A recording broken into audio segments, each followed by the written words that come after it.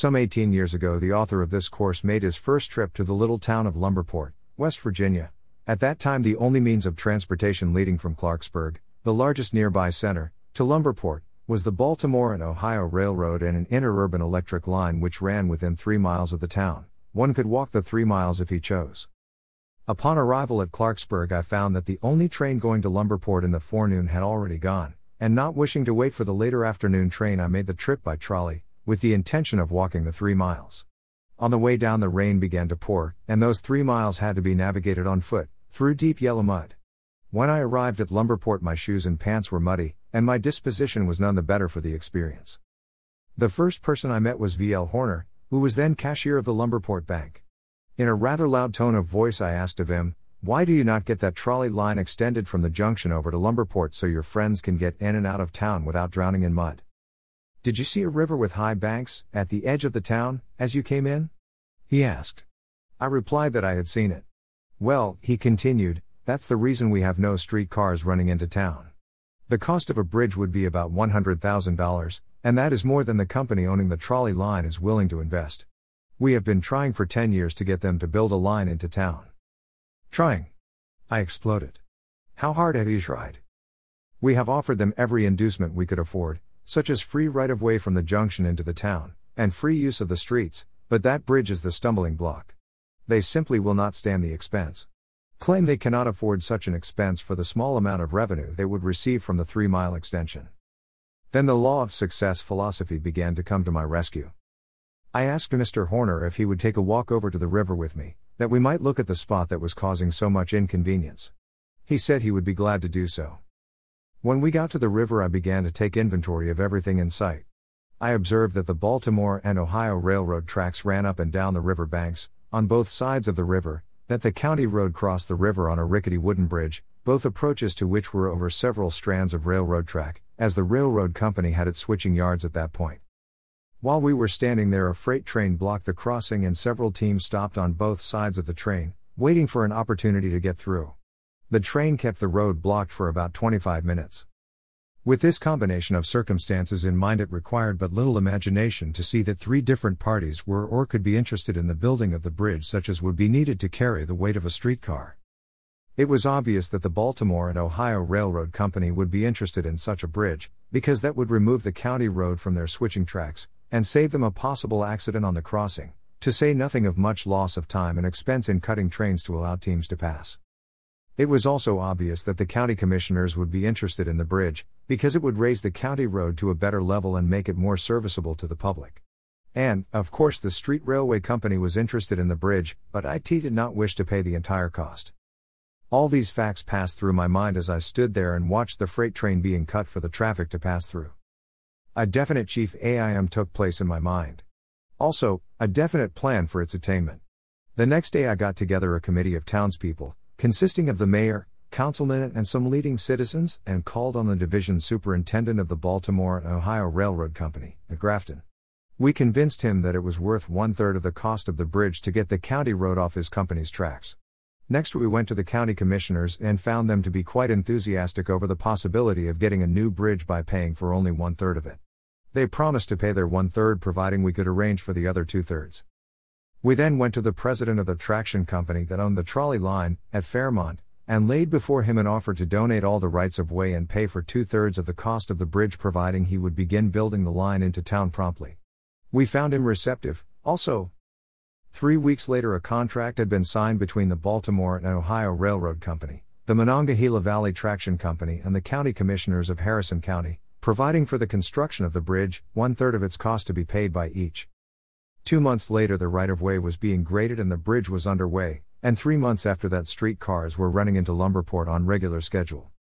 This incident meant much to the town of Lumberport, because it provided transportation that enabled people to get in and out of the town without undue effort.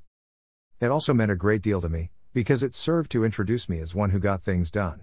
2 very definite advantages resulted from this transaction. The chief counsel for the traction company gave me a position as his assistant, and later on it was the means of an introduction which led to my appointment as the advertising manager of the LaSalle Extension University. Lumberport, West Virginia, was then, and still is, a small town, and Chicago was a large city and located a considerable distance away, but news of initiative and leadership has a way of taking on wings and traveling. 4 of the 15 laws of success were combined in the transaction described, namely, a definite chief aim, self-confidence, imagination and initiative and leadership.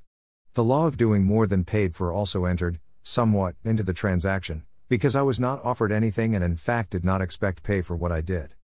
To be perfectly frank, I appointed myself to the job of getting the bridge built more as a sort of challenge to those who said it could not be done than I did with the expectation of getting paid for it.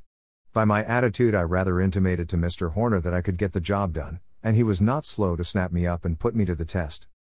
It may be helpful to call attention here to the part which imagination played in this transaction. For 10 years the townspeople of Lumberport had been trying to get a streetcar line built into town.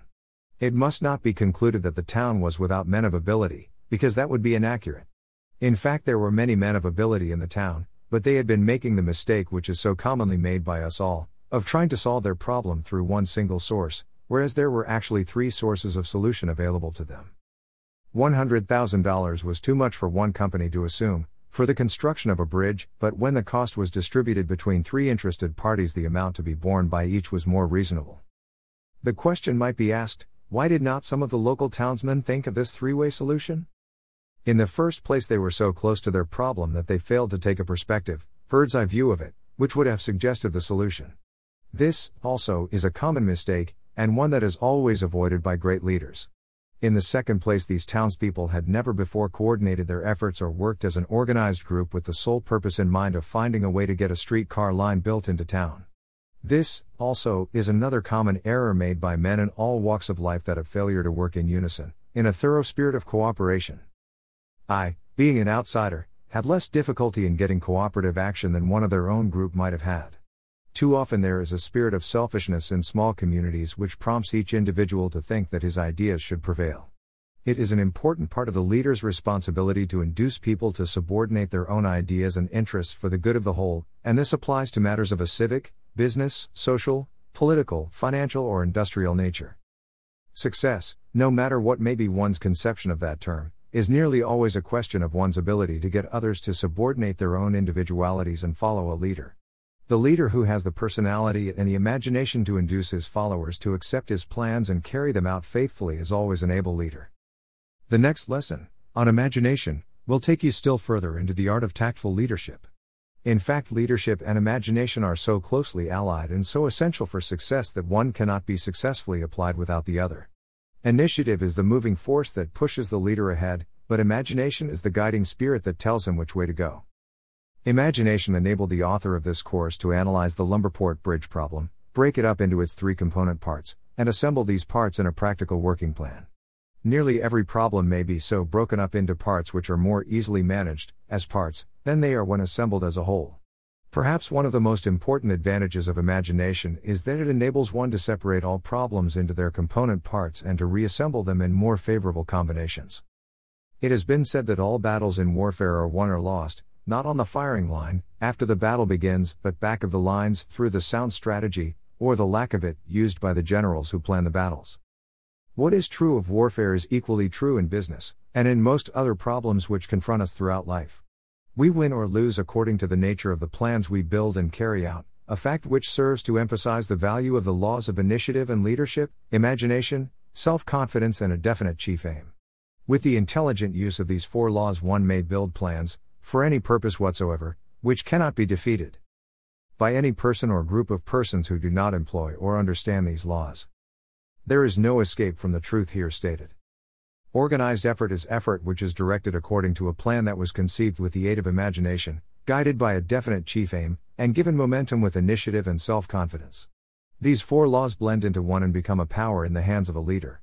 Without their aid, effective leadership is impossible. You are now ready for the lesson on imagination. Read that lesson with the thought in mind of all that has been here stated, and it will take on a deeper meaning. Life is not a goblet to be drained, it is a measure to be filled. Hadley. Intolerance. And after the lesson, visit with the author. If you must give expression to prejudice and hatred and intolerance, do not speak it, but write it in the sands, near the water's edge. When the dawn of intelligence shall spread over the eastern horizon of human progress, and ignorance and superstition shall have left their last footprints on the sands of time, it will be recorded in the last chapter of the book of man's crimes that his most grievous sin was that of intolerance. The bitterest intolerance grows out of religious, racial and economic prejudices and differences of opinion. How long, O God, until we poor mortals will understand the folly of trying to destroy one another because we are of different religious beliefs and racial tendencies? Our allotted time on this earth is but a fleeting moment. Like a candle, we are lighted, shine for a moment, and flicker out. Why can we not learn to so live during this brief earthly visit that when the great caravan called death draws up and announces this visit completed, we will be ready to fold our tents and silently follow out into the great unknown without fear and trembling? I am hoping that I will find no Jews or Gentiles, Catholics or Protestants, Germans, Englishmen or Frenchmen when I shall have crossed the bar to the other side. I am hoping that I will find there only human souls, brothers and sisters all, unmarked by race, creed or color, for I shall want to be done with intolerance so I may rest in peace throughout eternity. You will see at the top of the previous page a picture which describes the futility of combat. The two male deer have engaged in a fight to the finish, each believing that he will be the winner. Off at the side the female awaits the victor, little dreaming that tomorrow the bones of both combatants will be bleaching in the sun. Poor foolish animals, someone will say. Perhaps, but not very different from the man family. Man engages his brothers in mortal combat because of competition. The three major forms of competition are sex, economic and religious in nature. 20 years ago a great educational institution was doing a thriving business and rendering a worthy service to thousands of students. The two owners of the school married two beautiful and talented young women, who were especially accomplished in the art of piano playing. The two wives became involved in an argument as to which one was the more accomplished in this art. The disagreement was taken up by each of the husbands. They became bitter enemies. Now the bones of that once prosperous school lie bleaching in the sun. The two bucks shown in the picture above locked horns over the attention of the doe. The two man bucks locked horns over the selfsame impulse. In one of the great industrial plants two young foremen locked horns because one received a promotion which the other believed he should have had. For more than 5 years the silent undertow of hatred and intolerance showed itself. The men under each of the foremen became inoculated with the spirit of dislike which they saw cropping out in their superiors. Slowly the spirit of retaliation began to spread over the entire plant. The men became divided into little cliques. Production began to fall off. Then came financial difficulty and finally bankruptcy for the company. Now the bones of a once prosperous business lie bleaching in the sun, and the two foremen and several thousand others were compelled to start all over again, in another field. Down in the mountains of West Virginia lived two peaceful families of mountain folk, the Hatfields and the McCoys. They had been friendly neighbors for 3 generations. A razorback pig belonging to the McCoy family crawled through the fence into the Hatfield family's cornfield. The Hatfields turned their hound loose on the pig. The McCoys retaliated by killing the dog. Then began a feud that has lasted for 3 generations and cost many lives of the Hatfields and McCoys. In a fashionable suburb of Philadelphia, certain gentlemen of wealth have built their homes. In front of each house the word intolerance is written. One man builds a high steel fence in front of his house. The neighbor next to him, not to be outdone, builds a fence twice as high. Another buys a new motor car and the man next door goes him one better by purchasing 2 new cars. One remodels his house adding a colonial-style porch. The man next door adds a new porch and a Spanish-style garage for good measure. The big mansion on top of the hill gives a reception which brings a long line of motor cars filled with people who have nothing in particular in common with the host. Then follows a series of receptions all down the Gold Coast line, each trying to outshine all the others. The Mr., but they don't call him that in fashionable neighborhoods, goes to business in the back seat of a Rolls-Royce that is managed by a chauffeur and a footman. Why does he go to business? To make money, of course. Why does he want more money when he already has millions of dollars? So he can keep on outdoing his wealthy neighbors. Poverty has some advantages. It never drives those who are poverty-stricken to lock horns in the attempt to out-poverty their neighbors. Wherever you see men with their horns locked in conflict, you may trace the cause of the combat to one of the 3 causes of intolerance: religious difference of opinion, economic competition, or sex competition. The next time you observe 2 men engaged in any sort of hostility toward each other, just close your eyes and think for a moment and you may see them, in their transformed nature, very much resembling the male deer shown in the picture above. Off at one side you may see the object of the combat, a pile of gold, a religious emblem, or a female, or females. Remember, the purpose of this essay is to tell some of the truth about human nature, with the object of causing its readers to think. Its writer seeks no glory or praise, and likely he will receive neither in connection with this particular subject. Andrew Carnegie and Henry C. Frick did more than any other two men to establish the steel industry. Both made millions of dollars for themselves. Came the day when economic intolerance sprang up between them. To show his contempt for Frick, Carnegie built a tall skyscraper and named it the Carnegie Building. Frick retaliated by erecting a much taller building, alongside of the Carnegie Building, naming it the Frick Building.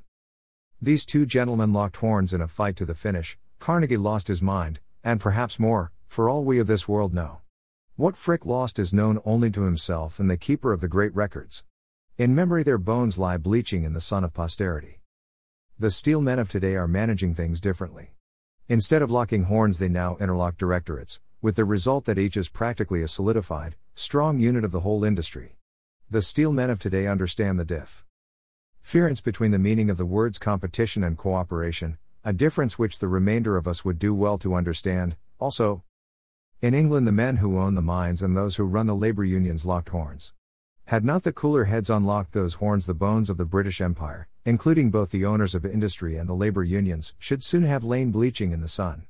1 year of open combat between the unions and the owners of industry, in Great Britain, would have meant annihilation of the British Empire.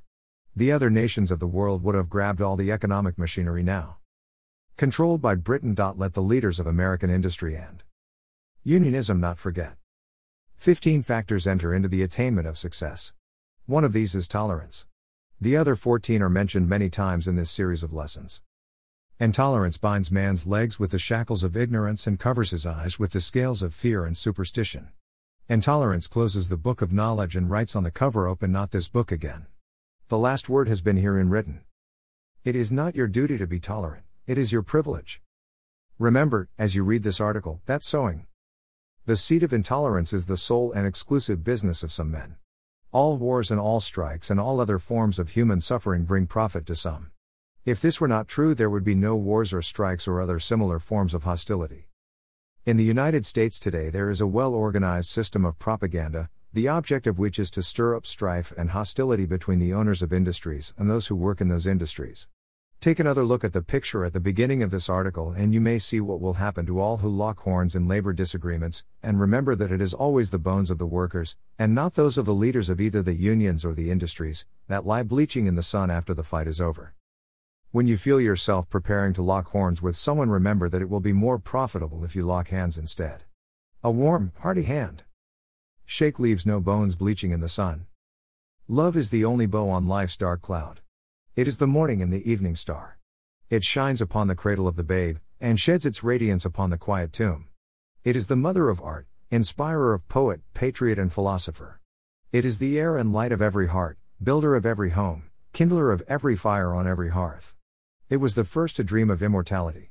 It fills the world with melody, for music is the voice of love. Love is the magician, the enchanter, that changes worthless things to joy, and makes right royal kings and queens of common clay. It is the perfume of the wondrous flower, the heart, and without that sacred passion, that divine swoon, we are less than beasts, but with it, earth is heaven and we are gods. Ingersoll. Cultivate love for your fellow man and you will no longer want to lock horns with him in futile combat. Love makes every man his brother's keeper. Love, indeed, is light from heaven, a spark of that immortal fire with angels shared, by Allah given, to lift from earth our low desire. Devotion wafts the mind above, but heaven itself descends in love, a feeling from the Godhead caught, to wean from self each sordid thought, a ray of him who formed the whole, a glory circling round the soul. Byron. No one has given you opportunity? Has it ever occurred to you to create opportunity for yourself?